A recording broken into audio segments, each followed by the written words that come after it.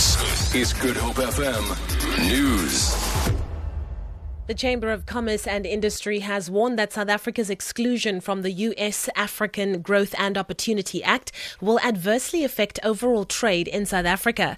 SACI says it is concerned with the impasse in negotiations between South Africa and the United States on issues surrounding AGOA.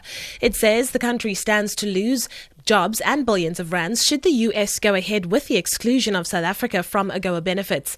South Africa missed a deadline on Monday to remove barriers stopping imports of beef, pork, chicken from the US.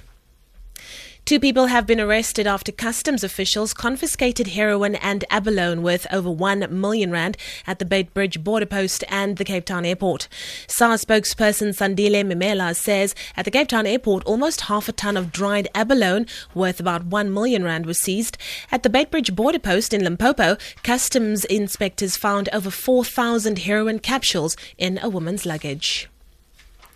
2 high schools in Thembalethu near George in the Southern Cape have joined the rest of the Western Cape province in achieving improved exam results for Matric 2015. Mlamli Maneli reports. It was scenes of jubilation at Imizamoyethu and Thembalethu high schools as learners collected their results.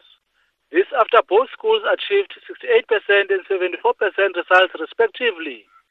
This is an improvement of 17% for Imizamoyethu, while it represents 1.1% improvement for Thembalethu High School.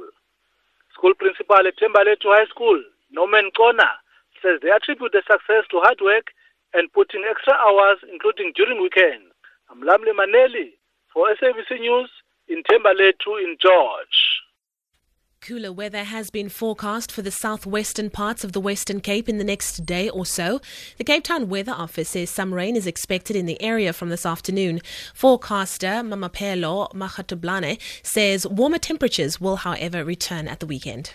We've got a cold front that has started to approach us. We're expecting it to bring at least cloudy conditions with some rainfall in certain areas confined mainly to the southwestern Cape. And then that we're expecting to spread along the south coast later this evening. That rain along the south coast of the Western Cape is expected to last for the majority of the day tomorrow. But for the southwestern Cape, we're expecting a clearance from early tomorrow morning. An Islamic court has sentenced a Nigerian cleric to death by hanging for insulting the Prophet Muhammad in the northern city of Kano. Abdulaziz Doda was convicted after a trial held in secret to avoid protests. 5 of his followers were also sentenced to death last year. These are the first death sentences for blasphemy handed down by a Nigerian Sharia court. And finally, the rand is at 15 rand 86 to the US dollar, 23 rand 21 to pound sterling, and 17 rand 4 to the euro.